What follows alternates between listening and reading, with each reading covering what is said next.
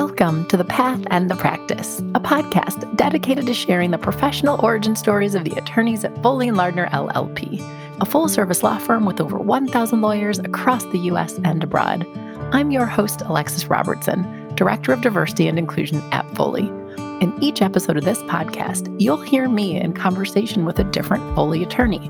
You'll learn about each guest's unique background, path to law school, and path to Foley and Lardner. Essentially, you'll hear the stories you won't find on their professional bios.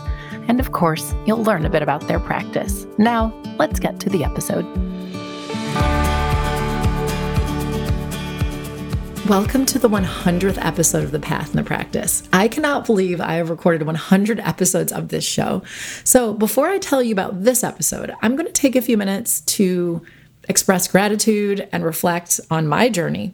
So first things first, thank you so much to everyone who has listened over the last 100 episodes, and also to Foley and Lardner and the many guests who have trusted me in telling their stories. I have now been at Foley for over 3.5 years, but I started this show less than 6 months into my time at Foley during a global pandemic. It was something that nobody had done before.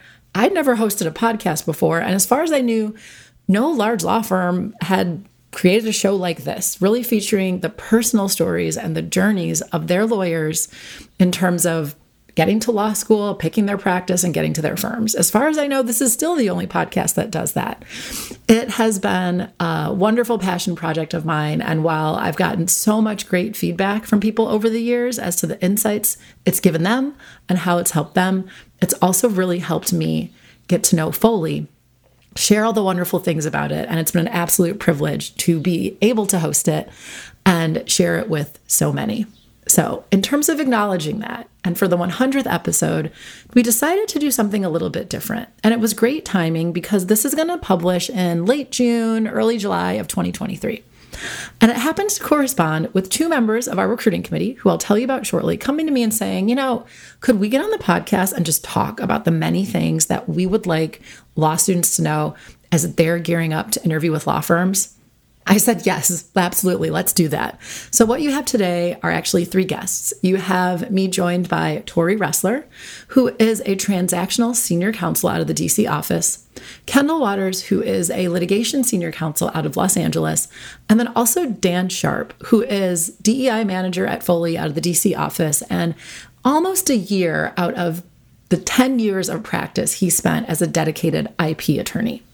And what we do is split this conversation up into, let's say, 5 or 6 parts, where we cover the various things that we think would be tremendously helpful for law students to know as they are preparing for interviews, and also once they get to the point of trying to decide which firm to become a summer associate at and subsequently join after law school.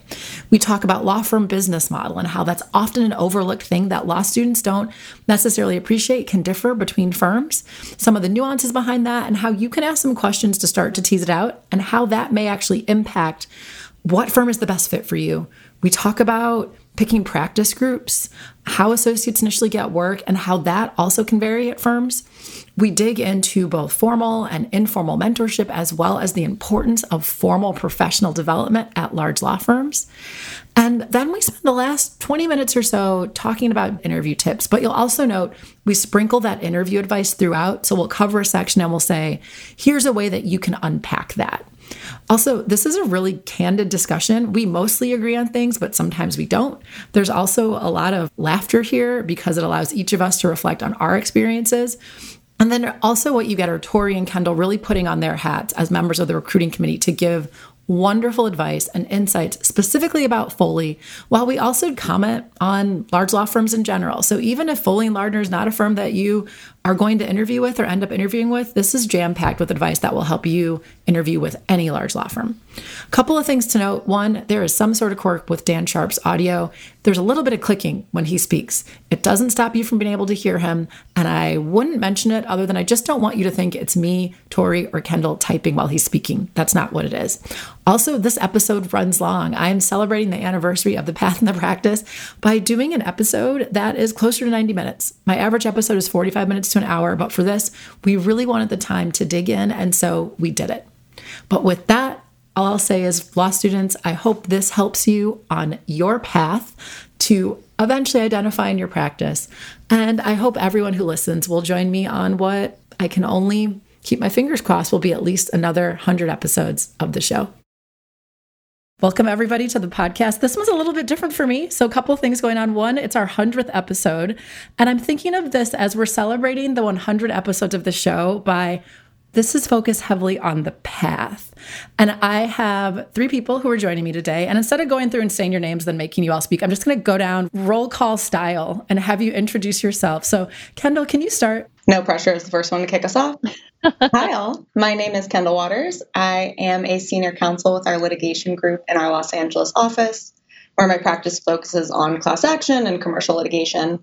Before I began in our LA office, I actually started out as a summer in Washington, D.C. I had gone to UCLA for undergrad, and I was looking for something different, my East Coast adventure, where I then became a law student at GW Law. And after a year of law school, I wasn't really ready to give up on DC just yet. And I had the opportunity to join our DC office, where I met some great people, including, spoiler alert, one of the other participants on today's podcast, Tori Roessler. And after having a great summer, I did come back to Foley. I spent my first 3 years in our DC office working on class action matters and, again, business litigation, and then had the opportunity to lateral to our LA office, which has been an incredible opportunity. I now sit on our national recruiting committee on behalf of LA, and I'm also one of the associate committee representatives for the LA office. So thank you for having me, and I'm really excited to talk with you all about our experiences during the recruiting process and what we've seen, and hopefully help you on your journey. Thanks so much, Kendall. It's taking everything for me to not ask you where you're from, where you grew up, but we're not going to do that. Instead, I'm going to turn to Tori and ask that you introduce yourself. Perfect. Thanks. Hey, everyone. My name is Tori Roessler. I've been at Foley for 7 years now, which is pretty wild. I'm a senior counsel in our Washington, D.C. office, like Kendall previewed. And I technically sit on our tax team, but my practice focuses 100% on renewable energy matters. So solar, wind, battery storage, all things of that sort. Like Kendall said, we both summered together in the DC office in 2016. I came here straight from law school at Vanderbilt in Nashville, Tennessee, and I went straight there from my undergrad in Auburn, Alabama. So slowly just creeping more and more north and plan to stay here. What if we summered in 2015, though? See, it all sort of flows together. It all flows together. Dan, how about you? Introduce yourself. I'm Dan Sharpe. I'm the firm's diversity, equity, and inclusion manager. I joined in August of last year. But before that, I practiced. I was a patent litigator, a patent attorney for about 10 years at a couple different firms. I summered in 2011. So it's been a little bit of time, but I'm happy to be here. And I think this is going to be a great conversation. Where'd you go to law school, Dan? I went to UVA for law school. And you're probably wearing your Princeton alumni for undergrad shirt. I just feel like the listeners should to set the scene. Yeah, it's a little chilly today. Flag in the back. All right. So I'll say a couple of things because this is obviously a different sort of show. I know that the listeners will have already heard an intro from me explaining exactly what's going on, but there's a couple of things. So this is going to be, I think, a really fun roundtable. Tori and Kendall, I know you approached members of our recruiting team saying, hey, wouldn't it be cool if we did an episode of the podcast covering all the things we wish people knew about this firm? And then you got on a call with me and Dan, and we had a really great discussion. And I was like, yeah, and I want to talk about that. And so does Dan. So let's all just chat for about an hour about the things that we want people to know about Foley. I will say for my part, I was a summer associate back in 2007. At least that was my 2L summer. My 1L summer was at Foley in Chicago. So what you have is one person who hasn't practiced law in about 8 years. You have Dan, who's about closing it on a year. And then, of course, we have Kendall and Tori, who are current practicing lawyers at Foley. And what I want to do is just jump in. And I actually think before we talk substance, can you both reflect on meeting each other as summer associates and what we've now had corrected to be in the summer of 2015? Yeah, Kendall, you can take that one. So it was the year of 2015. And as all good beginning summer associates do, you dress for the role on your first day. And so we look completely out of place in, all black suits at 8 a.m., Georgetown waterfront. It's the only time I've worn a full suit. So first day. That makes one of us. I know. But you can kind of spot from across the way. You're like, this person also has, shaky hands, sweaty palms, looks like they're excited for a big first day. And so I think I had probably gone over and you were sitting on the counter and had kind of poked and said, hey, I'm starting upstairs at Foley and Lardner in our DC office today as a summer associate. Any chance you are too? And that was the beginning of a beautiful friendship. There are actually 4 of us from our summer class who are all still senior counsel at the firm. And that's been a really special experience that we've gotten to go through this journey together. And I really cherish my friendship with all of them, and Tori, not least among them. I think you reflected on a couple of key things about being a summer, that it can be a nervous time. And I think interviewing with firms is a time where you're like, what do I need to know? What do they want to know about me? And let's hope, I don't know if this will be the case, but let's hope maybe this show will cause our summers, we already have folks with us right now, but starting, I think it'd be next summer, to be slightly less nervous because we're about to answer so many things that, a lot of this will come out if you do an on-campus interview with us or if you do a callback with us. But what I suspect is we're going to have time to jump into a little bit more. So we have a number of areas that we would like to cover, and I'm going to take them a little bit out of order. And Tori, I'm going to tee it up for you first. But I actually first want to talk about what I'm going to call the law firm business model, the industry of law, before we jump in specifically to how things work at Foley. But one, why is this even important? Why was this even on the outline? I think this is something law students don't think about at all because we all have law firm names. So we're all pretty much the same and pretty much interchangeable. Everyone looks the same on paper. Exactly. Tee this up. Why is this even something to talk about? And then we can dive into it a bit. Yeah, I think it's really important to sort of understand this as an interviewing law student. And I'll be the first to say, I did not understand this when I was interviewing. So it would really give you a leg up because I certainly did not have this knowledge. But I think it just really sort of puts in perspective what the job is you're interviewing for. You're interviewing for a job where you can showcase your skills and help the firm achieve this business model. So basically, the way that I look at it is sort of if you put every single question and every single thought you might get during an interview and you frame it as to how can I help the firm, I think your answers are going to come across so clear and so level-headed, and everyone that you're interviewing with is going to understand that you know how a law firm operates, that you're working for the firm and the firm will help you in return. Can I ask the high-level question? And this is for really anyone to jump in. I think it may be Kendall, though. How does a law firm operate? Can we do the 2-minute version of what exactly are we doing and maybe what are some of the gaps and differences between us that law students won't appreciate? Sure. I'm happy to take the lead, and anyone is welcome to support. Law firms are professional services firms, and we serve our clients. So we are in the industry and business of providing high-quality legal services to our clients. In order to meet that moment, to serve that need, things that are really important for us are developing strong skill sets, building expertise, providing high-quality work product, knowing our clients, working with them very closely, being able to anticipate their needs and also meet the ones that they've already communicated to us, and really work as a team, trying to keep things more integrated as opposed to siloed. So when you think about the clients that we serve, oftentimes this is a company or a corporation, and there are a lot of needs that they have. How can we kind of work together as a firm to meet that moment and be there for them during the times when they need us most?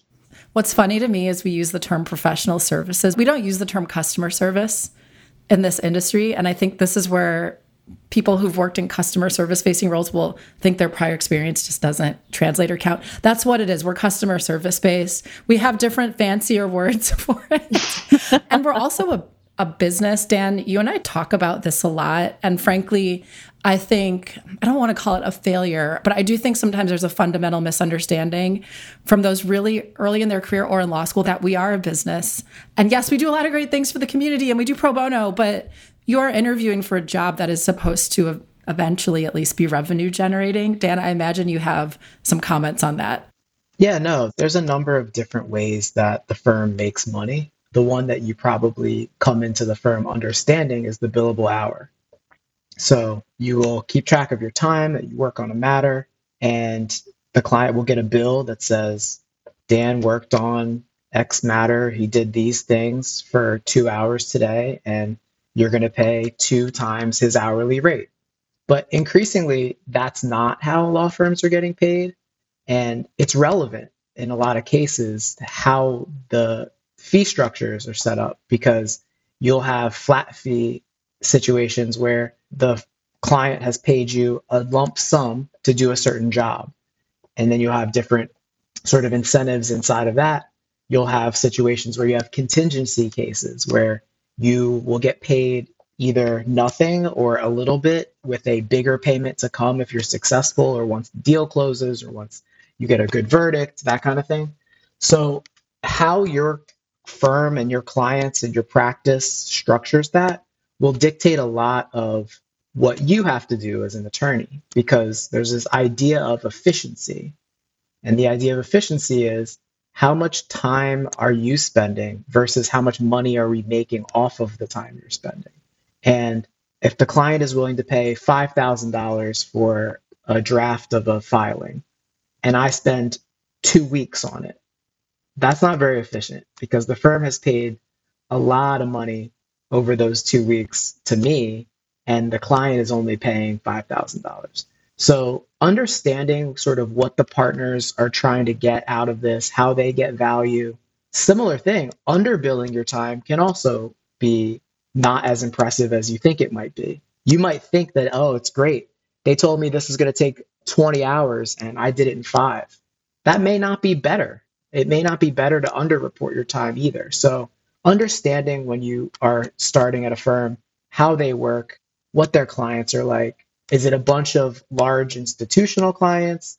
Is it a series of smaller clients that are paying hourly fees?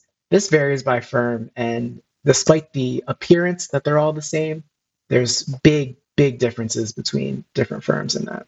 Yes. And so then we start getting into those. So where, for those listening, they're like, okay, some of this, I don't even know what you're talking about. And I don't know why you're talking about it. But I really did want to start here because I think as a law student, people will say to you, these firms are different. And you're like, no, they all pay a lot of money and they all have the same website. And for those law students who are even more wonky, maybe you've looked at things like law firm profits per partner, maybe you've looked at headcount, but even still, it can be hard to start getting a sense. But I will say, is if we move to then, how does this apply to Foley? So yes, we are in the business of providing services to our clients, but there's this term leverage. We're not as highly leveraged as certain other firms. Leverage really speaks to the partner to associate ratio. At Foley, we're roughly 1-to-1, meaning roughly, for every one person who has the title of equity partner, there's one other person who is not a partner, right? Either associate or senior counsel. And that really impacts the experience that our attorneys have. Tori, you caught my eye nodding. So how does that, the fact that we have less leverage, right? There's not 6 associates for every one partner. What does that translate to in terms of the associate experience at Foley?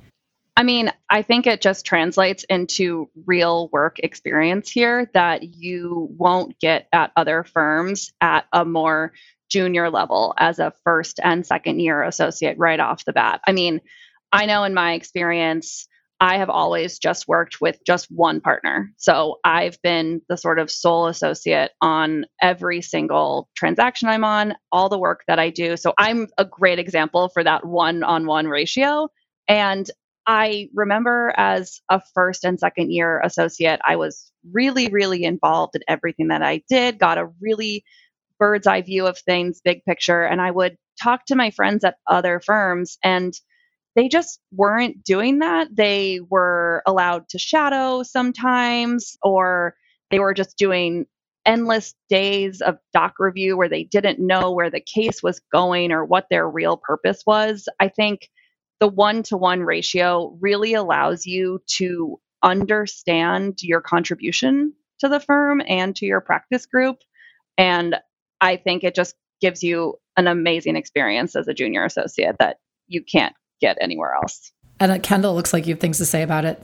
Do I lead with my embarrassing anecdote, or do I lead with the good experience of Foley? Okay, let's lead with an embarrassing anecdote.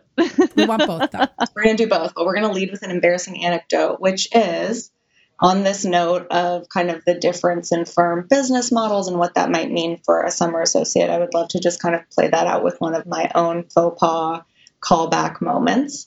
I am in a callback at a very large top 10 law firm in New York. And I'm talking with a bankruptcy associate who's a senior associate. He's been with the firm 5 or 6 years. And he's asking me kind of where I see myself in 5, 10 plus years. And I give my little elevator pitch about how both of my parents were in the service industry, professional services or hospitality, and how that I would love to be able to marry legal substantive expertise with that business development lens, and practicing at a big law firm seems like a great way to do that. And the associate laughs and looks at me just in earnest, like he's so genuine about it. But he's like, if that's what you're looking for, you should turn around and leave, because you will never find that here. And while that moment was a bit painful, there's a happy ending here, I promise. I appreciated his candor. And the reality was, in understanding after the fact, that's not the way that law firm model worked at all, because they hired behemoth classes. And the name of the game was attrition. You necessarily needed people to drop out, and they would set you up at other places where you could be in-house or do something else and be great and happy. And I'm sure that those associates went on to have wonderful and fulfilling lives. But the name of the model was not that someone who went to GW Law and was really trying to get a job at this top 10 law firm was who they had their eyes on the prize for as their next partner class. The other part of that is that that firm has maybe 10 large institutional clients that make up about 80% of the work that they do. And they don't need business developers bringing in what may otherwise be, small potatoes compared to the clients that they're traditionally in the business of serving. And flash forward, happy ending is that I told that same thing to David Sanders when I interviewed with him. And I think that it seemed like a better fit with what Foley was looking for. And when I think of all of the homegrown partners that I've seen at Foley who've started as summer associates, who've made their way through the associate ranks, become senior counsel, and made their way to partner, there's such an entrepreneurial spirit there of really believing in our people and their ability to be that trusted advisor for clients, to bring in business, to contribute to the enterprise. I always hear the phrase in the partners that I work with, growing the enterprise. We want to grow the enterprise. And I love that. So I think it worked out that I found a place that had that mantra and we shared similar goals, but that was an embarrassing moment at the time and probably wasn't my proudest, but I'm hopeful that for those listening, that can be informative for your approach. But like you said, you now in retrospect appreciate the candor because it was accurate. And I know you mentioned at this particular firm, they were about 80% institutional clients. So I think, in contrast, Foley's almost the opposite of that, right? Where I think we're maybe 15-ish, maybe 20%, very large clients who, don't get me wrong, can feel free to give us more money every year as long as they want to. They can feel free to grow that. But we do have a lot more opportunity to generate business on your own. We have a really diversified client base. And something that, our leadership will talk about is that it means if one client leaves, we're still here. One client's not going to take 40% of the business of the firm. So once again, another distinction. And I think it's so hard. I have so much empathy for law students because it's so much to understand. And I have to be honest, I was not thinking about any of this. I wasn't either. I mean, it's something that they don't teach you in law school, how the law firm works as a business. And they kind of take it for granted. Some of that's because your professors don't practice at big law firms, but some places you do have professors that practice. The leverage point, just to kind of add a little detail there, is that the more you're leveraged, the more you're relying on sort of 5 junior associates with 3 mid-level associates, with 2 senior associates, with 1 partner to staff a matter. And what that means naturally is that as the class of junior associates matures and gets up in years and up in experience, there aren't the same number of spots at the next level as there were at the first level. So it almost requires, that's what was referenced with the attrition planning, it almost requires you to be one of the best in your class to get to that next level. Otherwise, the work is going to stop flowing because what they really need is they really need the partner to be pushing work down the levels to the cheaper billable rate people to have a more efficient process. That works really well in a lot of cases as far as some industries have that set up. But because law has these sort of classier steps, It's not like you're a first year waiting for a promotion to second year. You just become a second year, and a first year class comes in below you. And so there's no way to like say, I'm really great at this level, I can do this work, and I'm just going to keep doing it. You have to kind of keep moving up in those models. Yeah. I mean, Kendall and I are both on the recruiting committee in our respective offices, and that is not how Foley hires at all. We have so many meetings and discussions during OCIs, and not once have we been like, oh, well, we need 5 associates in our office now. So maybe in 3 years, there are 3 left. And then maybe in 5 years, there are 1 left. We look at it and we're like, okay, we have room for 5 associates, and we have room to see these 5 associates grow with us. And that is how we hire. We don't sort of play the numbers game that we were referencing earlier that other firms. And grow with us specifically means we can envision these people making partner. Like, I want to be really, really clear that, and now we have our tagline, Foley, while some firms plan for attrition, Foley plans for careers. But the idea is there is room in the partnership, should that be something you want to pursue? Sure. I think that it's important to note, though, that this is not some kind of like, this is a business. This is not some kind of like magical place where everyone's a partner. Right. Automatic partnership. The difference is really in how the sorting happens. In a firm that's heavily leveraged, it happens sort of like cattle. You're herded into like a chute, and it's like there's just less work as you get more senior. That happens at Foley too. There isn't enough work for every single person who's ever joined to stay and whatever. But the way that you're going to sort of succeed has nothing to do with just your class year was too big and you got pushed out.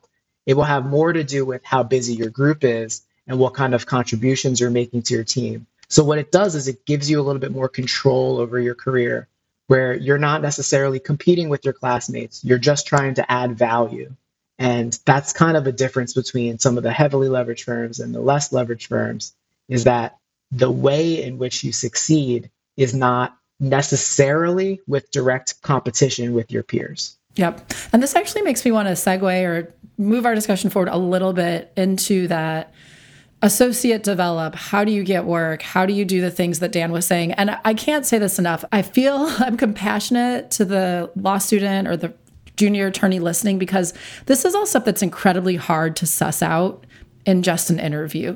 You're going to hear some things, maybe take some notes, be like, oh, I should ask about that. And you absolutely should.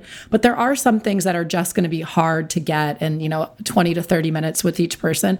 But that being said, let's talk a bit about slotting of our attorneys, how associates get work. I'm just going to keep listing things until somebody wants to jump in and say words about it. But let's move to that.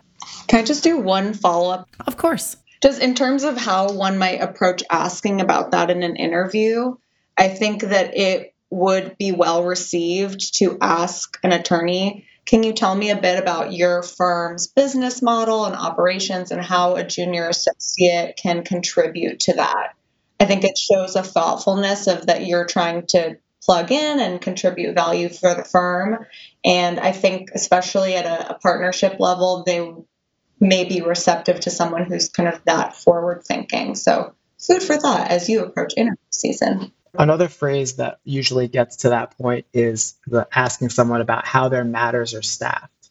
So some firms will have matters staffed with 8 associates and 1 partner or 2 partners. Some firms will say, and this is practice group by practice group, firm by firm.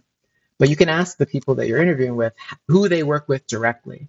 Some firms follow strict hierarchies where partners pass on work to senior associates, who then find junior associates to do the work, and then the senior associate puts it all together and then gives it to the partner. But some firms are working directly with the partner. Some practices you'll be working directly with the partner. So those are both really good ways to get at that detail, because sometimes the associates you're interviewing with have been chosen to interview with you because they're like nice, not because they're deeply involved with the firm's sort of structure. Well, also people love talking about themselves. So it's 2 birds with 1 stone, right? It's tell me what you're working on. How is it staffed? People love talking about themselves. And then as you meet with different firms, you'll start hearing differences, and then also you can, of course, ask the larger, the more macro question about business model, but sometimes getting in the weeds is what helps you learn some of the things that we were just saying. But so I'd raise the issue of how we develop associates, how we slot associates. What does it even mean to slot an associate? Like, what do people need to know if they're considering Foley or assessing other firms in terms of how they're developed, how they're given work? Yeah, so one of the things, just as a high level, and then I'll let two actual practicing attorneys chime in on this, but one of the things that's interesting is that a lot of places that are bigger and more heavily leveraged will sell the summer associates on this idea that you can try anything, you can do anything you want to do. Well, you're going to come in, you start as a general associate, you might just be a litigator, you might just be whatever, and we just let you find your way. That's true, but what they mean by that is that they don't have a set of work set aside for you. It's get what you can get. It's find what you can find and hope that you find a place as you get up in your class years. But some firms have the specifics of you're a summer associate and we have a couple spots in this group or that group. You're going to come in and you're going to be immediately in this practice group. That can sound worse. Sometimes it sounds cooler and better to say, like, I get the freedom to try a bunch of things and choose what I like. You will almost never get to choose what you like. You will almost always have to do something that the firm has a need for. And the idea that you can choose what you like is usually just code for them saying, we hired a bunch of people and we don't know which ones we want to keep where yet. Yeah, no, that's a great point. No, I mean, I know that we mentioned that you almost never get to choose what area of law you're working in. So for my personal experience, I actually did, which is very weird for a law firm. So when I started at Foley, I came in as sort of a general corporate associate and was doing that, was really liking it. And then about 6 months or a year after I started, I had one of the partners in my current group come up to me and say, hey, we really need a junior tax associate to start working on our renewable energy matters, our solar deals, our wind deals. We're growing. This group is growing really fast. Is that something you would be interested in? I majored in accounting in undergrad. That was the extent of my tax experience. I did not take a tax class in law school. And I was like, I don't want to be a tax attorney. I don't think that sounds fun. But he was like, just give it 6 months, try it. If you hate it, we will have a meeting and you do not have to do this. And just being given that option made me so much more open to trying it. I didn't feel pigeonholed into doing this. I didn't feel pushed to doing it. And I tried it for 6 months. I loved it, obviously, and I'm still doing it now. And I don't know if I would have given it the same chance that I gave it if it wasn't presented to me as an option, if I was more shoved in that direction. And I think that's really, really unique for Foley. I haven't heard that happening to anyone else at any other firm that I know. I feel like that's also consistent with what I would view as our approach in the litigation group. If you join Foley in our litigation group, you join as part of business litigation and dispute resolution, BLDR. And you have the opportunity to work on an array of matters. It doesn't have to be specifically sub-slotted within that group. You could even be working on IP litigation if you so choose. But there is kind of accountability and a system in place to track your progress and make sure that you're getting the right opportunities and that you have a workflow developing and that you're not, up a creek without a paddle. But the hope there is that associates are then able to crystallize in on certain groups or areas of experience that they're really gravitating towards. And then we have those specialized groups where associates can, designate antitrust or labor and employment or the consumer class action group as their primary group or potentially even a secondary group and find ways to specialize their practice in that vein. So similarly, I started out Tori, Sarah, Field, and we all started as general practice our summer. And I guess it was going to be the Hunger Games of who would become the litigation summer versus transactional. And I was, oh my gosh, I have to be litigation. I would die if I was in litigation. These two women wanted nothing to do with litigation. They Nothing. were happy to be corporate. So all's well that ends well. But I kind of started off doing government enforcement work, white collar work. That didn't resonate with me as much as some of the more traditional litigation that I was interested in. So then I kind of bounced over to labor and employment. I did some consumer class action work, antitrust work.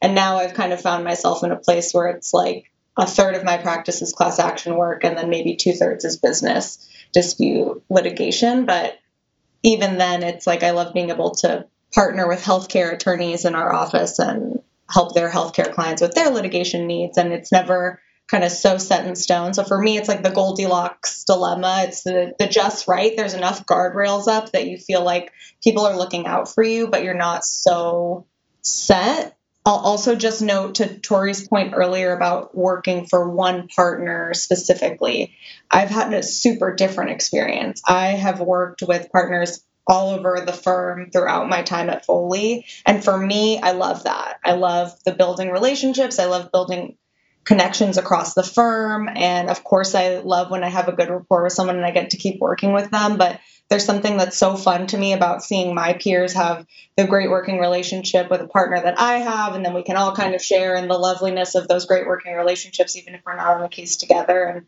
it just feels a little bigger than, just the case or just that moment in time.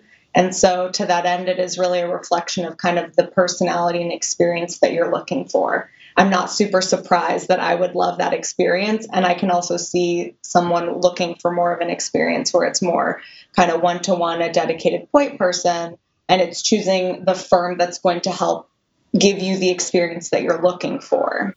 Well, and it's so hard because without thinking about some of this, which I think most of us admitted we really didn't very much at the time, you don't necessarily know what's best for you, and you don't necessarily understand what the firm is offering. And I do want to speak briefly to what we do with summer associates. So generally, if you join Foley & Lardner as a 1L summer associate, and we do tend to have, say, 10 or 15 1Ls every year, they're going to be completely general. You're in the try things. We hope you come back next summer. But usually by the time you come back, we have projected out our hiring needs. And what's interesting is we each talked about when we summered. So I was pre-Great Recession, and that matters because that's when everything was like, there's endless work, salaries are just going up every week. Oh, we don't care what practice group you join because all of the practice groups are booming. And so what we've seen since then is firms generally, and there's so many exceptions to this, but generally are really working to project their hiring needs out, and it's almost 2 years. And it's somewhat bananas that we do this. That's a whole nother discussion. We could just wait till everybody graduates and be like, okay, we need 4 people who want to do tax and 6 who want to do litigation. But no. We met you after your 1L year. Well, you can see that not working right now at some firms who are having certain practice groups delaying their starts. Exactly, this mismatch. But understanding this is really important for law students because, one, it explains what Dan was just saying about what you're seeing. But back to we're a business, we're making our best guesses as to what we're going to have demand.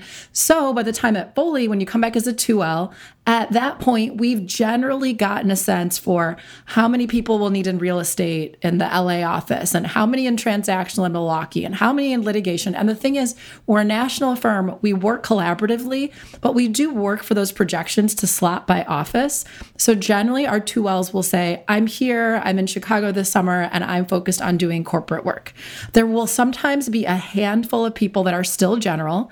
There are some of those, but the majority of our 2Ls, or the people who are with us this summers, they sort of know what group they're going into. But even within these departments, and I'm saying departments for a reason, and we have 3 departments. We have litigation, we have transactional, and we have IP. Their names are slightly different than that, but I'm going to call them those words because it gets confusing when I call them other things. There's some general groups. So if you go into our transactions group, our corporate group, which generally get called business law, which I sometimes joke but isn't everything at the firm business law? Yes. We have a general transactions practice group that you'll start in, do a lot of work there. There's a lot of partners in that. And then as you develop interests or practice area expertise, I really want to focus on energy finance. I really want to focus on investment management. And then same thing, litigation. I'm starting general lit. A couple years down the line, I really want to do government enforcement. I really want to do labor and employment. And by the way, there's even exceptions in there because labor and employment that one year might hire directly into labor and employment. And then IP, it gets even more specific because now we're adding in often specific technical backgrounds to be a mechanical engineering IP associate or I want to say biochemical. I'm not making that up. That's real, right? That's right. a real thing, yeah. But I think it's so important just to hear the nuance, and nobody expects a law student or even a first year to understand all of this. But this is what's at play. These are the sorts of things the firm's trying to figure out. So there's this mix. And if you listen to any of the other episodes, because like I said, this is a very special discussion, you will hear most people reflect on how they slowly calibrated to getting the practice area they were most interested in. Because part of the time they didn't know it existed and they found it 4 months into practicing or 3 years. And they were like, hey, can I do some of that work? Other times they, they hit it off with a partner. So there's a lot of ways in which your practice can grow and develop. I hate to say it, many of which are sort of serendipitous if you really ask people.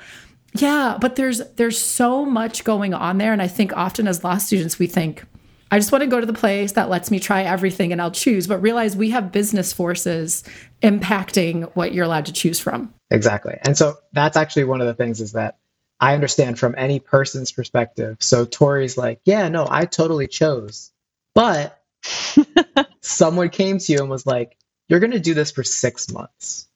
And if you don't like it, then we'll figure something else out. That's usually your best case scenario, right? Is that degree of choice. You choose litigation or transactional, or you can choose a general area, big bucket. But if you're like, hey, I really want to do labor and employment litigation, and they're like, cool, that sounds really great. We're not doing that right now. We don't have a lot of that. We're full in that group. So it's either go somewhere else to do that or do something here. And I think that the thing that has shocked me and shocked me the most when I started practicing was how many people ended up doing and loving something that they did not know existed when they graduated law school. Not even when they got to law school, not even when they summered, when they graduated law school. And they're like, this is great. I have a great team. I enjoy my work. And I'll ask them, what do you do? And they're like, I do blah. And I'm just like, I don't even know what that is. I don't know what that is. I don't know what you just said. I've been in the industry for, 12 years and I don't know what half the stuff is. Kendall and I always joke that we have no idea what each other's job is. I've tried to learn though. That's part of the fun. You have. Learning what people do that are not in your group.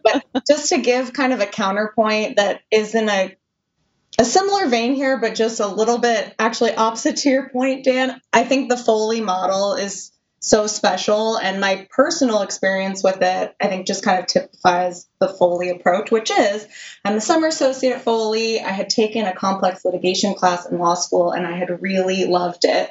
But based on me looking at the litigation specialty practice groups, we didn't have anything like that at the time. And I'm talking to Jay Varon in the DC office, who if I see eyebrows going up and wide grins, it's because those of us at Foley would know he has a very distinguished career. I think we're going on 4 decades at Foley, and he's the chair of our partner selection committee. But at the time, to a young Kendall Waters, he's a really sweet partner in the DC office. And he's asking me what I like about law school. And I let him know that I took this complex litigation class that just blew my mind. And I'll just have to put a pin in that because I know Foley doesn't really have a practice group for that. He's like, well, funny you should say that. That's a big part of my practice. And that's something that I've kind of always had in the back of my mind was starting a practice group like that at Foley. Flash forward to my 3rd year at Foley, they start that practice group. I get to join that practice group as the first junior member, and I'm still really involved in that practice group, and I'm an editor for our blog, and I have very fun feelings for our current practice group chair and vice chair and all the other attorneys who are in it, which I think just a little different than the narrative of like, no one's going to listen to what you want to do, and there's a need. It's like people, no, I know, but at Foley, I'm not saying people will create practice groups out of thin air, but the fact that people are taking the time to get to know you and to ask those questions, and then when there was that opportunity later that I'd expressed that interest, I'd been available to help them when things came up. I so appreciate that the firm really takes the time to get to know its people and who might be a good fit. And even Tori, I suspect with your story, it's like they knew who you were on the deal team, that you're the person with the list and the check boxes next to it and you're checking them off. And yes, and just everything is so on top of it. And it makes perfect sense for your strengths to have someone pick you for that. So I think it's even a little different than just, we kind of need someone. It's like I'm looking at I'm serving, who's out there. And I feel like Tori could actually really love this. Well, and that's why this conversation I think is so useful, because we're digging out some of the nuance that frankly no one talks to you about. So a couple things. Dan and I are like slightly grizzled, like, graduated a little bit earlier, works in a few other firms. So there's a few things. I hope everybody who listens to this applies to Foley and we hire you. But the reality is a bunch of people are going to listen who this helps assess other law firms. So I think pointing out the various dynamics is really important. But also at Foley, we're trying to hold both. Like we're really trying to toe the line of being a financially high-performing law firm, but that cares about the individuals. So, for example, if someone leaves Foley and it's like they left to go to a firm just because of practice stuff and they never told us, we're like, wait, why didn't they just tell us they wanted to do consumer finance work? We just had to make like 3 phone calls. We would have tried to figure that out for them. But that being said, if you declared that you only want to do corporate transactional work in 2009, it did not matter. There was nobody buying or selling anything. So it's understanding that I think Foley for sure, and frankly, a lot of firms do want to help you align with the best practice for you while maintaining all the business stuff. And also law students often are like, they get petrified at that question when if someone asks me what my practice should be, how should I answer? So here's what I always say. I say that you should let them know what your interests tend to be, but I would actually move away from being like, I only want to do bankruptcy. I totally agree. Yes. But I feel like it's really important to understand when you're an interviewing law student, just from like a confidence perspective in every interview. There are a lot of people that I interview that want to be in a very specific location and want to do a very specific practice of law. And I interview them and I think they're great. I think they're driven. I would love to work with them. I would love to be their colleague. But our office just doesn't do that. And what they see on the other side of it is just like, oh, I didn't get a call back. They must have really hated me. Like I didn't do a good job in this interview. When in fact, you got crossed off because you only wanted to do this hyper specific thing. Exactly. When in fact, if they had just been more open and we could have extended that communication, we could have maybe met in the middle somewhere, but they just see it as a straight rejection that we didn't like them, that they messed up in the interview somehow. And that is honestly rarely the case. Yeah, and this goes straight to what we were saying before about leverage, is that if you are a heavily leveraged firm, you can kind of shuffle people around at the low level because you know that most of them aren't going to be here. The difference when you have less leverage is the fact that you got to fit a first year into a group, hoping that they will be a third year, fourth year, fifth year in that spot. When there's a dozen people coming into a practice group every year, oh, do you want to go be one of the other dozen? Like, that's fine. You'll figure it out. If you succeed, you succeed. If you don't, you don't. But what Foley's trying to do, and what a lot of firms do as far as having the less leverage, they're making the business decision like any other business. They're like, we are hiring people and we have needs because we have work in this area. And so we're trying to still fit our people. We don't want to force someone to do something they don't want to do because they won't stay or they won't be good at it or they won't be interested in it. But at the same time, the idea that you can come into a law firm and just do anything, it's not as impressive to an interviewer, for example, to say, I want to do this specific thing and I read a book on it and this is what I want to do and I had this class and I loved it and blah, blah. That's not as impressive to an interviewer unless you're like, wow, we actually have a very specific need for that exact thing. Then you're getting that call back. Yes, or that's your background. So with IP, for example, like Dan was an IP lawyer, he's an engineer. It made sense for you to be like, I'd like to do intellectual property. Okay, Dan, we have that need. And I think it can be really hard for law students to understand because, so I just saw our stats. I think we saw about 1,100 students last year, maybe closer to 12. And I hate to say it so bluntly, but I will. What we're not in the business of is calling you back and being like, are you sure you only wanted to? Right. Because we already had literally 1,000 other people say, I feel like law school has generally been litigation focused, so I have some interest there, but I would love to be exposed to corporate and great. I'll call up Alexis. She seems like she's open to what we have going on. I was tortured by the fact that when I was choosing where to summer, I had it down to 2 firms, one of which was a large IP boutique and the other was a general practice firm. And I was like, oh, well, the general practice firm would be great. This is naive 2011, 2010 me. Oh, this would be so great because I'll get to try all these things and I'll see what I like and da-da-da. And I ended up going with the IP boutique. And for a while thought, oh, I wonder if there was something else I would have liked. As I've gotten along in my career and spent more time in law firms, I kind of realized that I was always going to be doing patent law. There was really a small sliver of a chance that I was going to go to another firm, general practice firm, as a summer associate and say, you know what, I actually want to do transactional work.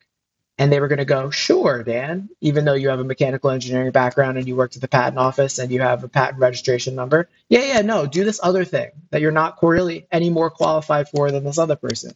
That's just, I guess, the thing of as you're doing your interviews, it's counterintuitive sometimes, but it is important, I think, to ask and figure that out of more freedom for you generally means less hands-on management of getting you into a place where there's going to be work and support. So less flexibility for you, you may end up getting your choice of 2 or 3 or 4 different litigation practice groups. But because of that, that means they're going to send you somewhere where there is work, where the partners need help. And that's going to really help your early years, keeping your hours up and that kind of thing. Which is great. And I hope we're not scaring anybody in saying this, but I truly think this is the stuff that people just won't say to you unless you're in a one-on-one. Like if you message me on LinkedIn and you get 20 minutes with me, I'll tell you all this stuff. But this is the stuff students, I think, will either forget to ask about or don't know how to handle. And I want to pivot a little bit. I'd love to get a little bit more concrete. So we've talked about a lot about the business, a lot about considerations, about picking practice groups. But Kendall and Tori specifically, when we bring in new associates, I know on our outline, we have like free market versus assignment system. We have what kinds of opportunities do people tend to get? Like, what does that look like when you start at Foley and you're getting staffed up on something? And especially if you're aware of how we may be differentiated from other firms. Yeah, Ken, do you want to take it? So the number one question that I love to hear law students ask if they're meeting with me informally or through OCI or callback is, what type of work can I expect to do in my first 3 years or so at your firm? I think that will tell you so much of what you need to know. But I really love that as a litigator, I get the opportunity to pull new associates, junior associates in on our litigation matters and really give them the opportunity to learn and cut their teeth, with the safety net of our team who has done this before and it's not our first rodeo. So when I think about someone who's really newly starting out, including our summer associates, they are conducting legal research, but they're also taking the first pass at sections of briefs and or an entire brief. One of the summers that I worked with last year did the first pass at a reply in support of a motion to strike for a putative class action matter, and this was in federal court. And I think from my discussions with her, it sounds like it was a highlight of her summer, but I think there is just so much confidence and excitement and buy-in that comes when you're getting those type of really meaningful writing opportunities, especially in your first year or so. When we're looking at kind of first through third year at Foley for litigation associates, I'm really thinking about ways to get them oral advocacy opportunities on our cases. Part of the benefit of having some of the less behemoth institutional clients and clients that perhaps are either smaller companies or corporations, or the amount in controversy for the litigation matter in dispute is not so astronomical that we are in a position to actually have the junior associates kind of take on more of a role in that case. So that would include handling hearings, especially discovery conferences. If we have an informal discovery conference or a motion to compel hearing, giving them opportunities to defend and take depositions. I'm happy to report that almost all of the junior associates who've been on cases with me out of California have had the chance to take or defend depositions on our cases, which is really exciting. That's really cool. And even if it's not on cases with me, giving them the confidence and the tools so that on their next case, we're kind of continuing the conversation and setting them up to get that experience on that case.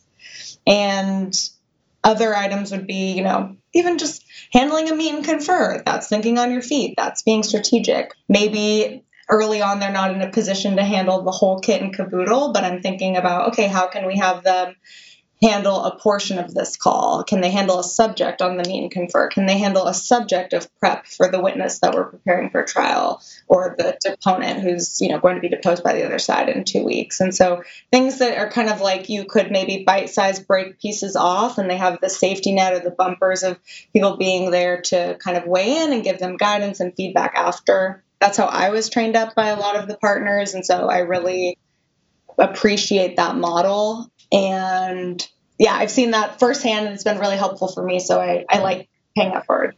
Kendall, but that's all real work that you just had. Those are real things. And also, just to clarify, but if the junior associate, or maybe even the summer associate didn't do it, who would do the work?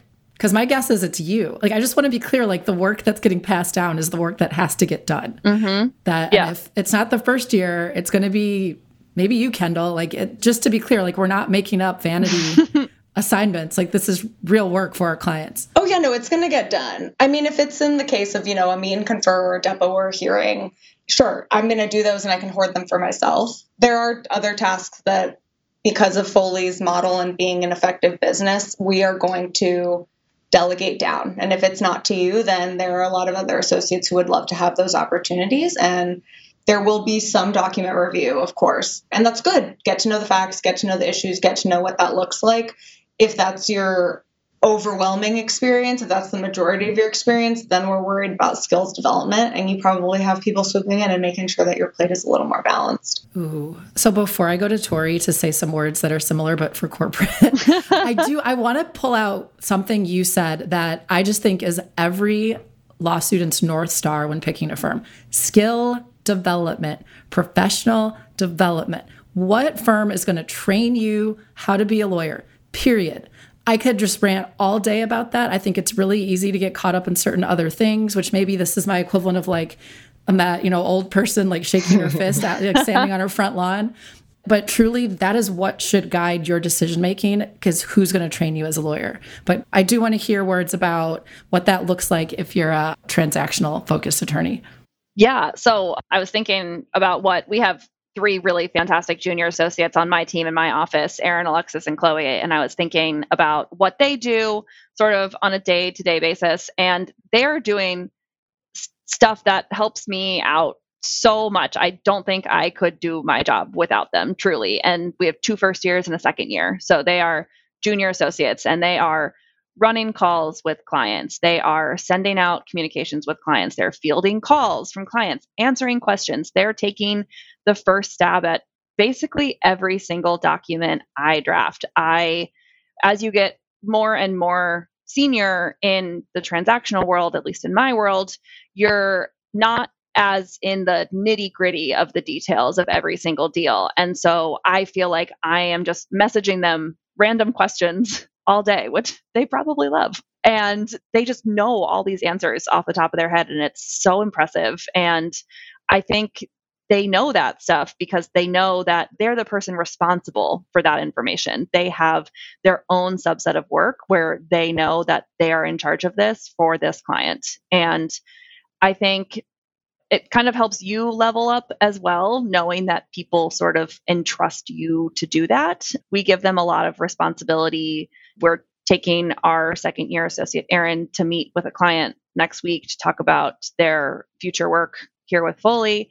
And I don't know if you would really get that direct client interaction at other places, honestly. And I think it helps you learn to really, really think on your feet when you're having to answer questions like that all day long from coworkers and colleagues and clients. I think the spectrum on this kind of varies between training in a formalized educational type environment and hands-on training.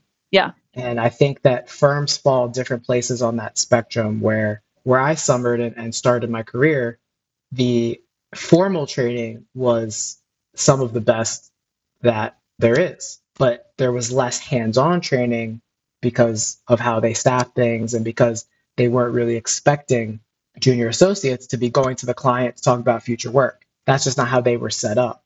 Foley, to your point, has a lot more of the learn by doing, learn with your practice group, get relied on early and get mentored in that way. Those are different models that people are not usually aware of. And I don't know, Tori, if you feel like this would be a good question for a transactional practice, but I kind of think of it if I was in the law student's shoes and trying to elicit information that would help me know what the substantive opportunities, what the training was like. Another one that I think of would be, can you think of either your or perhaps someone that you work with, a big professional accomplishment for them earlier in their career, let's say the first 7 to 10 years of their career? That's a great question. And follow-up is like, and how did the people that you work with set you up for that experience? Because, like, spoiler alert, if you had a really cool opportunity, but they threw you off the deep end and you don't feel like you were necessarily set up for it, is that the cool thing? And I feel like you'll get to know the firms and what they're like if you're thinking about it with that lens. Definitely, because if you've had that experience, you know the answer right off the top of your head, and you're able to talk about it, and you're excited to talk about it, and you'll be able to tell if someone is sort of like, oof, that hasn't happened to me, and is sort of like grasping at straws awkwardly. And so, like Kendall said, that's a great question to ask, honestly. So my ignorance, and I want both of you to answer, what is it for your practice, Tori, in tax, and what would it be for patent prosecution? I think patent prosecution I might know, but I want to hear your answers if you don't mind indulging me. Teach our law students. I mean, for me, I had like a very specific thing I was asked to do as I think I was a second year associate. I was asked to present on like an hour-long webinar on a topic that I had dealt with twice. And I was like, oh, I don't think I can do this. And my boss was like, no, you can. You know this stuff. I will help you. I will help you create this presentation and I will run through it with you. And I did it. And now I talk about it all the time. And I'm going to a conference next month to talk about it. And I don't think I would have done that without being given the confidence that I could do it. So that was just like a good stepping stone opportunity for me to like, oh, I do know this stuff. I can do this. I can talk about this. So yeah, that's probably mine. Very specific. Yeah. For me, like I said, there are different sort of models. And where I started, a lot of the work I was doing was very distant from a client, and it was writing patent applications and editing briefs and things like that. But again, I was learning a lot from the educational standpoint. I just wasn't learning as much as a hands-on situation. But then later, when I got to be about a third year, I had more of those opportunities where I was given portfolios of work, where I had to go meet with clients and engineers and develop patent strategies for them, or I was handling discovery disputes and arguing motions in chambers on discovery issues, motions to compel, whatever. That's the kind of stuff that I was able to do at my second firm, that at my first firm, I wasn't really given those opportunities. But I wasn't given nothing. I was given a lot more formal education, a lot more high level stuff. But when it comes to the things that I was most proud of from a practical perspective, that didn't come for me until a little bit later. Yeah. Wait, Kendall, what is yours? What was I say? In full disclosure, you don't get out of this one. In full disclosure, for me at Foley, I think it was a slightly slower build. And I do feel like for my first 3 or 4 years, it was kind of cutting my teeth, supporting the team as best I could, trying to make myself essential. And then things kind of super bloomed from there.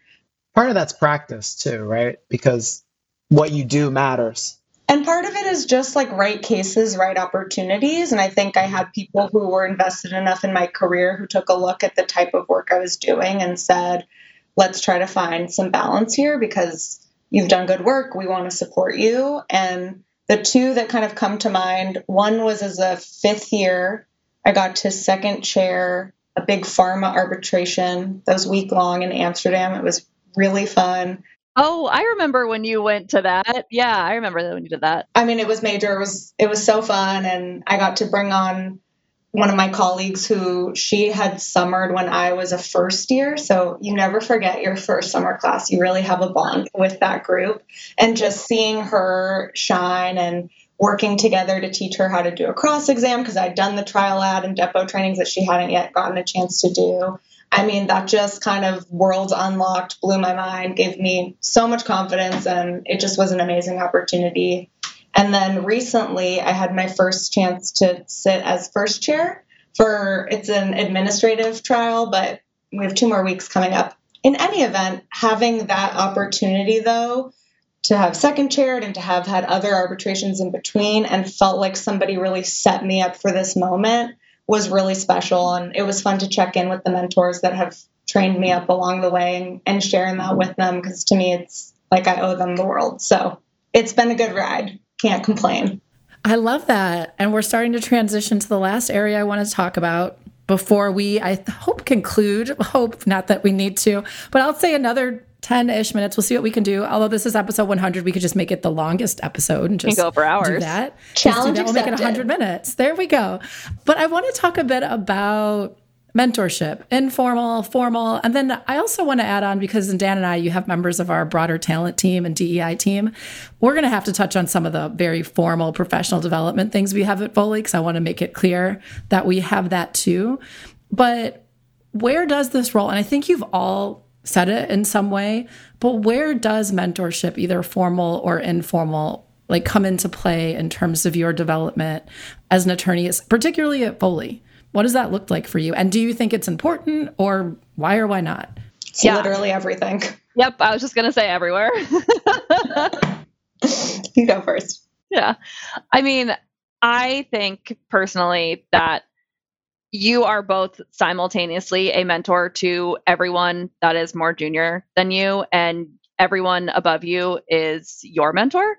And I think if you sort of take it that way, that everyone has something to teach you and you have something to teach everyone, it's a really healthy way to train people. It makes you very invested in your junior associates, and it makes you very thankful for everyone that has acted as a mentor to you along the way. I think pretty much every single story that I have told on this episode has had a sort of a common theme, that someone either trusted me or believed that I could do something, and that allowed me to also believe that I could do it and trusted in my own abilities. And I think that is just immeasurable in terms of how much that contributes to your career and just forming your own practice, honestly. When I think about the practice of law, and if you are also in a position where you'll be spending your life as an attorney, I hope that you have fun with it. I hope that you build a life that feels good on the day-to-day, because spoiler alert, a lot of your life will be spent working. And so for me, having that community, having that mentorship and sponsorship that you're a recipient of and that you're also providing, that's just the reason for the season. You know, the work can be fun. It can be intellectually challenging. I love working with our clients. But the thing that really gets me up and gets me so excited is the legacy we're building together and the investment in the people that I'm working alongside. I feel like I also get mentorship and sponsorship in their own way from people who are my peers or who are junior to me or who were summers. Like, it's crazy how much you can be a community and support one another. So similar to Tori, I think a lot of my stories have at least touched upon the people who've looked out for me along the way and have really shown me what it can mean to have this type of practice and this type of career. It's different than just a job, and I'm really grateful for that opportunity. So you both said a lot that's really important, but one thing you said, Kendall, was about how you spend so much time at work, you know, with the people from work. And I think, especially for type A high achievers, it's what's the next brass ring I can get? Okay, let me get this law firm job. And then ... I'll walk off into the sunset, you know, fast forward 40 years, and then I retire. And you really don't give much thought into what's going to happen between those bookends. But back to it's so important. And it's not, you don't have to get it right the first time. We hope you do. We hope you come to Foley, but you know, you can come to us as a lateral. It's fine. But there really is a reason to just, you know, I want to say despite or along with all the things we said, find the practice you enjoy, find people you enjoy, find people that you feel are invested in you. And frankly, if you find yourself in a situation a few years down the line where most of those boxes aren't checked, you probably need to find a new place to work. Like, just being, this is the former recruiter in me who's talking as well. But I think all of that is just so incredibly important. And what I have to add on at Foley, and it's interesting for both of you, Kendall and Tori. So in 2019, Foley brought in a chief legal talent officer. And what the firm essentially said is, we want to double down on the support that we're giving our people, especially with an emphasis on our timekeepers. That was Jen Patton. She's now our chief talent officer. But this firm has invested a tremendous amount of resources in the people experience. So while we have so many things playing out in the practice groups and the departments, we have a really robust infrastructure, particularly on the talent development side, supporting all of these things. So in addition to the various ways you focus on developing others, that the partners focus on developing you, we have an entire professional development department focused on the formal opportunities. What are the things the litigators need to know? What are the things transactional lawyers? What are the things IP lawyers need to know? And this is another part of the business of law. We're too big, Foley and all of these firms, for us to just be like, go out and figure out attorney development, guys. And don't get me wrong, a bunch of that is still happening, but we've formalized a lot of our development paths, learning plans, whatever you want to call it, because it's not 1845 anymore. And this whole you're going to shadow someone for 7 years to learn how to be a litigator isn't the only way to learn. And so that's also where Dan and I come in as, we're members of the DEI team, but also very involved in our larger talent team, because not only are we supporting all the things you just said, but we also want to formalize and make intentional and fair as many of the processes along that attorney development timeline as we can. And I just said a whole bunch of business speak, I'm a talent management professional, but I really want to stress exactly. Let's synergize and make sure we have efficiencies. But that's another part of, while you're looking at these firms, not only is it what's the practice group, who am I going to work with, but they also all have these robust formal opportunities to help the lawyers do the development they need to do. And that's another thing that you can ask questions about. You can ask about informal opportunities, formal opportunities. So in addition, and I swear I'll stop my rant soon, but I'm like, I have to get this in. But so in addition to all of these, informal relationships, you get assigned formal mentors, and that can be in a variety of capacities. In addition to Kendall saying, hey, I need you to draft this, you're also going to attend some legal writing things. You're going to attend some how to take a deposition things. So I wanted to get that out there because it's also a big part of what we offer and what a lot of large law firms offer. And what I want to do is two things as we start to, land this plane.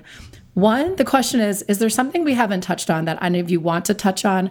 And then after that, I would love to end with some interview advice or law firm interview process advice. So starting with the first thing, anything that, other than interview advice, that you're dying to talk about that we haven't touched on?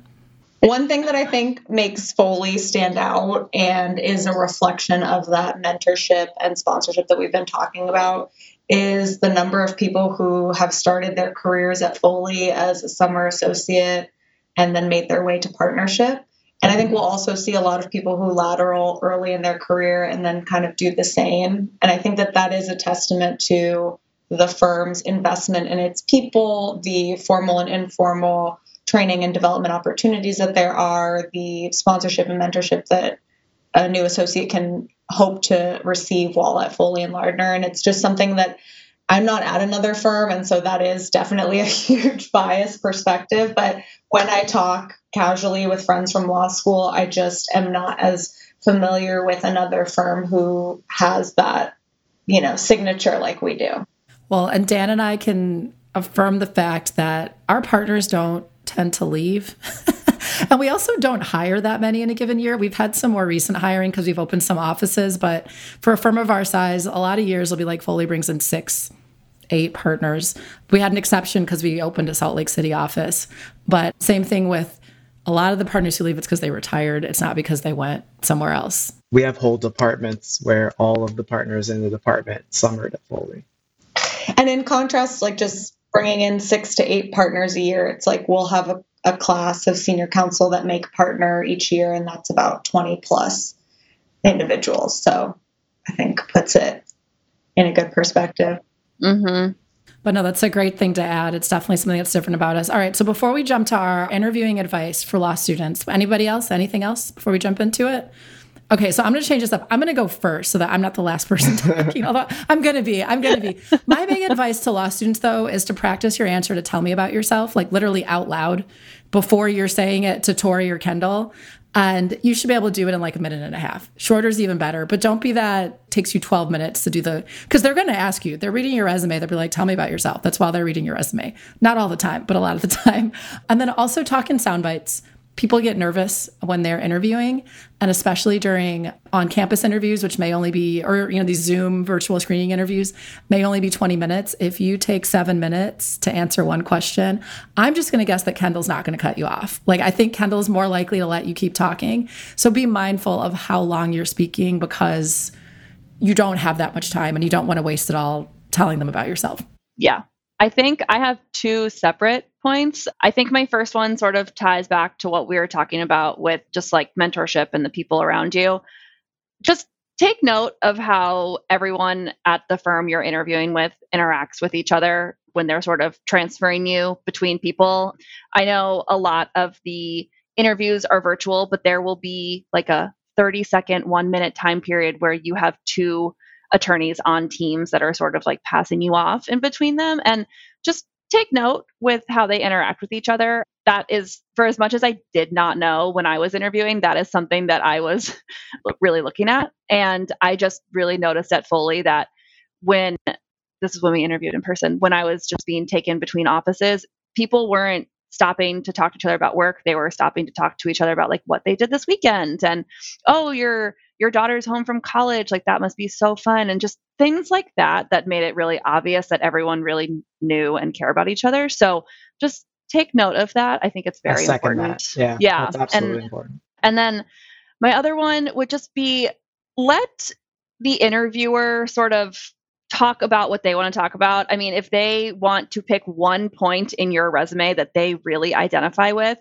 just go with it. Don't try to pigeonhole the interview into showcasing very specific traits. People interview differently, and I think that's really important to understand. There will be people that you interview with that will just sort of go line by line down your resume and ask you questions, and there will be people who will be like, oh, I see that you love horseback riding. Tell me about this. And that's what they want to talk about for 30 minutes or however long the interview is.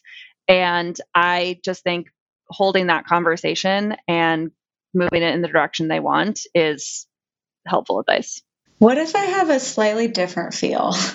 Maybe it's because if somebody only wants to talk to you about horseback riding the whole time, maybe you should have some question marks in your mind of, does this person like me for me? Yeah. That's fair. That's fair. If we're not interviewing for best friends and sorority sisters, which, I think Tori and I have both done in college, we are interviewing for summer associates that we will hire, that we want to invest in and train. And so I would hope that you have interviewers who are really interested in getting to know you and why you might be a good fit for their firm. So my 2 pieces of advice would be, number 1, keep it conversational. And then number 2, ask questions that tell you about what your experience might be like. When I think about the first one, keeping it conversational, I don't think that it's a good interview if the format is question, answer from prospective summer. Question, answer from prospective summer. Can we keep it more of a back and forth, like an actual dialogue or a ping pong? So if somebody does a tell me about yourself and you realize that the interviewer is from your law school, you kind of do your shtick, and now I'm at GW Law. I see you also went there. How does it feel to be back today? At least open it up for them. See if it could have some softballs like that. If somebody asks you about an experience, like, tell me something about your resume and an experience that was a challenge that would typify the type of summer you might be for our firm. Giving your vignette and then saying, how does that match with what you're hoping to have for a summer associate, or something like that then can give you an in to get to know about the firm, know about the person, know about what their practice group is looking for. And then on the second point, using that interview as an opportunity to get to know the firm. I think I heard someone say earlier, which is true, I think it was Alexis, that people like talking about themselves, and that's fair, but I don't think that it's the best experience for a prospective summer to really get to know the firm if it's just about this one person and their practice, because that's all well and good that after 30 years, this is the practice they've been able to build. But you're also trying to get a realistic sense of what am I signing up for and what might my experience look like? So knowing that people love talking about themselves, but knowing that you're also trying to get to know the firm, can you tell me a bit about your practice and how your firm has supported that? What role do junior associates play on the matters that you staff? It looks like you had a big deal recently. Can you speak to how a junior can support and add value for you and your clients? There are ways to bring those together, and you might just need to kind of sit there with a notepad and hammer out some questions and be thoughtful about it. No, and prep, sorry, just to interrupt, you have to actually prep. Like, that's a big thing. And prep is not memorizing NALP stats. It's not memorizing vault stats. It's doing the sorts of things that you were just mentioning. That is prep. What are some good questions I could ask? If I know who I'm going to meet with before I meet with them, what can I research about them? We do not care that there are 204 people in our business law practice group. Like, that's not. I thought that was so important when I was interviewing. I just, if you know it, that's great. But to me, that's not interview prep. That's you trying to control information and data, which is what law students tend to do. But really prepare. So I know. No, that makes sense. But yeah, just to finish it up, I think that North Star of thinking about what your experience would be like, not even just as a summer, but as a junior associate, if you have the opportunity to join that firm and return, I think that that's just a good barometer to approach it from, so that you can really get to know a firm and make an informed decision about what I think everybody here would agree is a really pivotal career decision after law school, for better or for worse. And we're rooting for the best. So, Dan, what were your takeaways for interview tips? So my favorite thing is the analogies between interviewing and dating or making friends. And there's three main sort of areas where I think this comes up the most. The first is, when was the last time you went on a date or were, making a friend or anything like that, where the person was just so knowledgeable about something that you were like, oh yeah, I have to date this person. They know everything there is to know about sushi. So like, that's one thing to keep in mind, is you're not going to impress your interviewers with particular knowledge or skills or experiences for their own sake. The thing that can be oppressive about that is how you got to it, your curiosity, your listening skills, your ability to sort of think critically, solve problems. It's not going to be the job you had. It's going to be what you have to say about the job you had, what you took away from the job that you had last summer, that kind of thing. If I could interrupt, Dan will probably be flattered that I listened to his podcast episode and wanted to hear more about his practice, but I don't need to go into the nitty gritty of the suburbs of, is it Pittsburgh or Philadelphia, and the baritone saxophone. It's like, that's giving stalker vibes. A little bit, she says. Don't mind me. Yeah, exactly. And so that's one of those things where I think the nervousness will drive you to try to lean on what you feel most comfortable with. And you might feel really comfortable with your knowledge of some area of the law from law school, but you're not going to out-lawyer a lawyer as a law student. You're not going to wow no one's going to say, you know what? I never thought about torts that way. It's just not going to happen. So be thoughtful, be curious, and, sort of show your work, show your reasoning, show how you approach problems. That's going to be more useful than the fact that you solved a complicated problem. It's how you did it. The other thing that is like dating is you need to pay attention to them, because a lot of times when you're going on like a first date or you're meeting a friend for the first time, you're so worried about making them like you that you don't actually walk away understanding if you like them. And to Tori's point earlier about how the interviewers interact with each other, that's one of those ways where paying attention to that. Now, you might be so nervous and uptight that you can't hear that stuff. You can't hear that. You're not paying attention to that because you're so focused on impressing them. But try to give yourself some space to like say, how do I feel about this? People have different personalities. Some people will enjoy the collegiality or the colloquial or the casualness of a place. Some people will like a different kind of. So it's not about one thing or the other. It's just about how comfortable would you feel if you were in that situation. And keeping an eye on, because sometimes you'll get through the end of the interview and like, all right, fine. Let's say they offer you the job. Let's say you get 2 jobs. Let's say you get 3 offers. How are you going to pick? Because you were so busy impressing them that you actually don't know the difference between them. Those interviews run together, especially OGI or OCI. Yeah. Sorry, that's my UVA showing. But you can lose the thread. It all runs together. And it's like, I went on 5 first dates yesterday and I can't remember anything about any of the people, is the kind of thing that you can come down to, which takes to the last part, which is there's nothing wrong with a place not being a good fit. Mm-hmm. This is not collect them all. You get one job to work. So it does you no good. If you get 17 offers to summer at places, 5 years later, you'll still only have one job. So if a place is not a good fit, if you don't feel comfortable, don't think that that's a failing. Don't think that that's, Tori mentioned some people not getting callbacks for reasons that had nothing to do with you not liking them. That's a thing that's going to happen on both sides. Some places are going to be, you're going to feel like it's a good fit for you. Some places are going to feel like you're a good fit for them.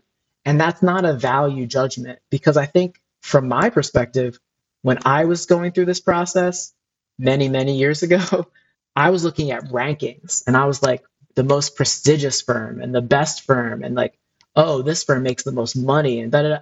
That was not useful because it had to do more with fit.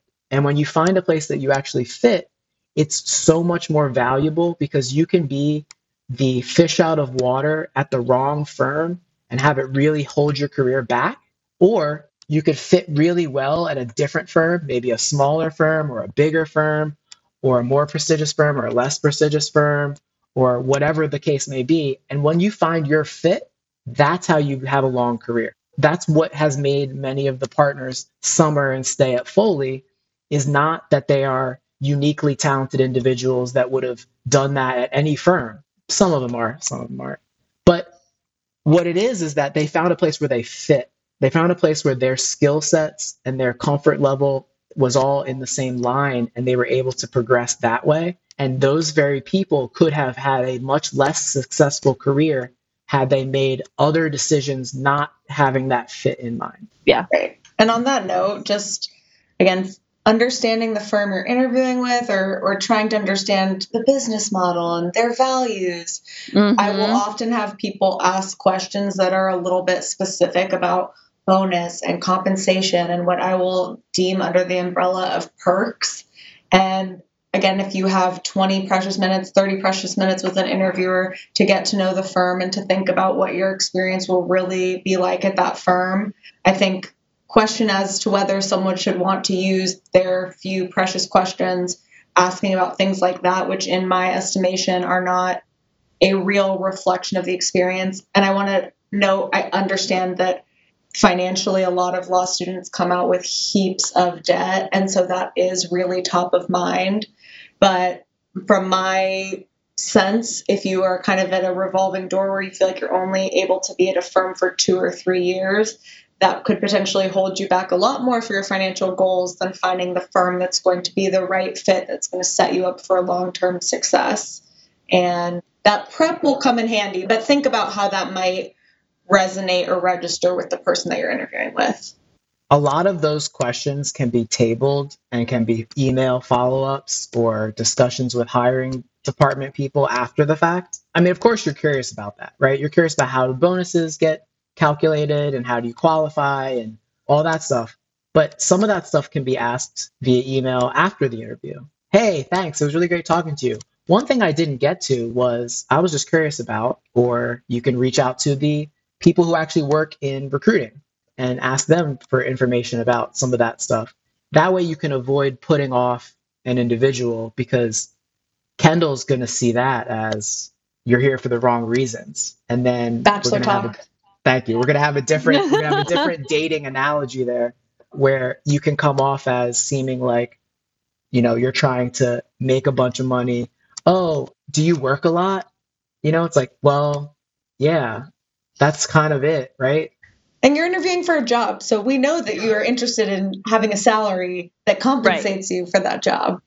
I think the one that we've also seen more recently is with remote work. And I understand we were just talking about this. That summer associates or prospective summer associates are going to be really interested in kind of understanding the firm's approach to being in the office and professional discretion and flexibility. And again, I would focus on that prep. Think about ways to ask it that are really consistent with what you're actually trying to ascertain. So are people back in the office? I'm interested in joining a community where I'm going to have training and substantive opportunities, and I would really love to know if there's face time with people. Tell me about, professional discretion with your offices. I know it's kind of a Wild West now that we're in the office, but there's freedom, sometimes to work from other places. And how can a junior associate stand out at a new firm? That might be a better way if you feel so moved to ask. Just can you soften it? You're going to want to know, but there's so many things. There's prep, there's being tactful, there's having good judgment. There's certain things like ask even more questions once you get the offer. There's nothing wrong with wanting to know all of these things, but one thing that I think is maybe an unpopular thing to say, but I'll just be very honest. Junior associates, first-year associates, you just need to be around. I mean, most of the firms that are really great at being virtual, because there are just virtual law firms, they don't hire first years. They just don't. And so even if a firm is in like, oh, we only need to be here 2 days a week, that's great. You should know that, but you will benefit by being around because people don't know you yet. So whatever the firm's party line is, you want to know it. But I would add additional time to that. And not because FaceTime is required, but because, you did want to go to lunch with Tori or because Kendall's going to stop by sometimes. And that's just being real. Like with these firms, like I said, we're developing a lot of people. And most large law firms have not figured out how to seamlessly virtually develop first-year associates. And that's being extremely honest, extremely candid. And this is the thing. Clearly, we could have just talked about interview tips for 3 days. But I think there's so many things that I hope really refocus what prep looks like. And as Dan was saying, moves you away from, I want to know who's number one in this. I want to know the hours requirement here. Those things matter, but they're not going to matter as much when you're trying to suss out who this firm really is and make a personal connection with your interviewers. Gosh, one more thing that I will add, and I swear I will close this off. Also, this is an advocacy piece, so it's kind of like dating, but it's kind of like advocacy. So you're giving the Kendalls and Tories of the world information so that they can advocate for you back with their office's recruiting committee. That's such a good point. And so there might be some things that to you feel like the end of the world. I got a C in torts, right? Or I had a rough first semester because I'm first generation. I've never, there was so much for me to adjust to. Think about those things, identify them, have the 2 to 5 sentence response. Because if you got a C in torts because your mother got really sick, and I recently talked to a student about this, she had to split time being in China, right? And some of us have much more mundane reasons for certain things. But let's just say that you have some things that you just want to front. As you'll see, it was really tough for me adjusting first semester, but I actually have a 3.7 my second semester. And that is something that each of you can go back and highlight as we advocate. It's not only about the grades. We're looking for the people. But don't spend 12 minutes explaining why, why that happened. Yeah, and that goes directly to you're not going to impress with, we see your grades, we saw that stuff. That's not the impressive part for an interview. That's something that someone will screen you out. Some partner will later sit around and look at your grades, whatever.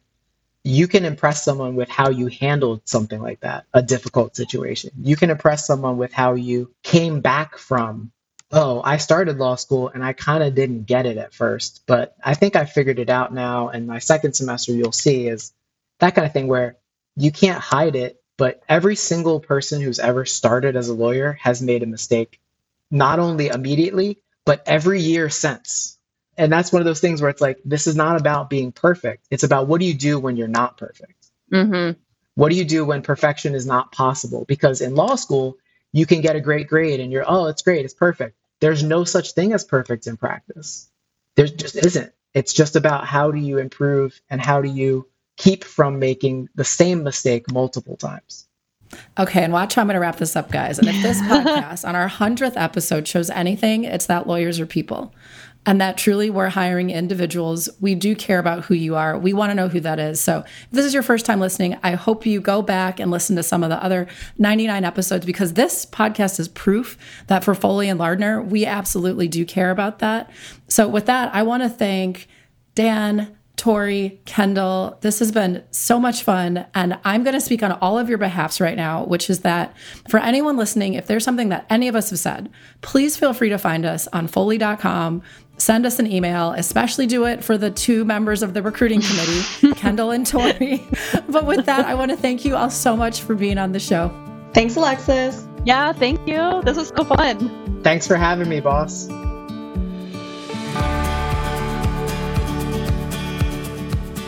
Thank you for listening to The Path and the Practice. I hope you enjoyed the conversation and join us again next time. And if you did enjoy it, please share it, subscribe, and leave us a review, as your feedback on the podcast is important to us. Also, please note that this podcast may be considered attorney advertising and is made available by Foley & Lardner LLP for informational purposes only. This podcast does not create an attorney-client relationship. Any opinions expressed herein do not necessarily reflect the views of Foley & Lardner, LLP, its partners, or its clients. Additionally, this podcast is not meant to convey the firm's legal position on behalf of any client, nor is it intended to convey specific legal advice.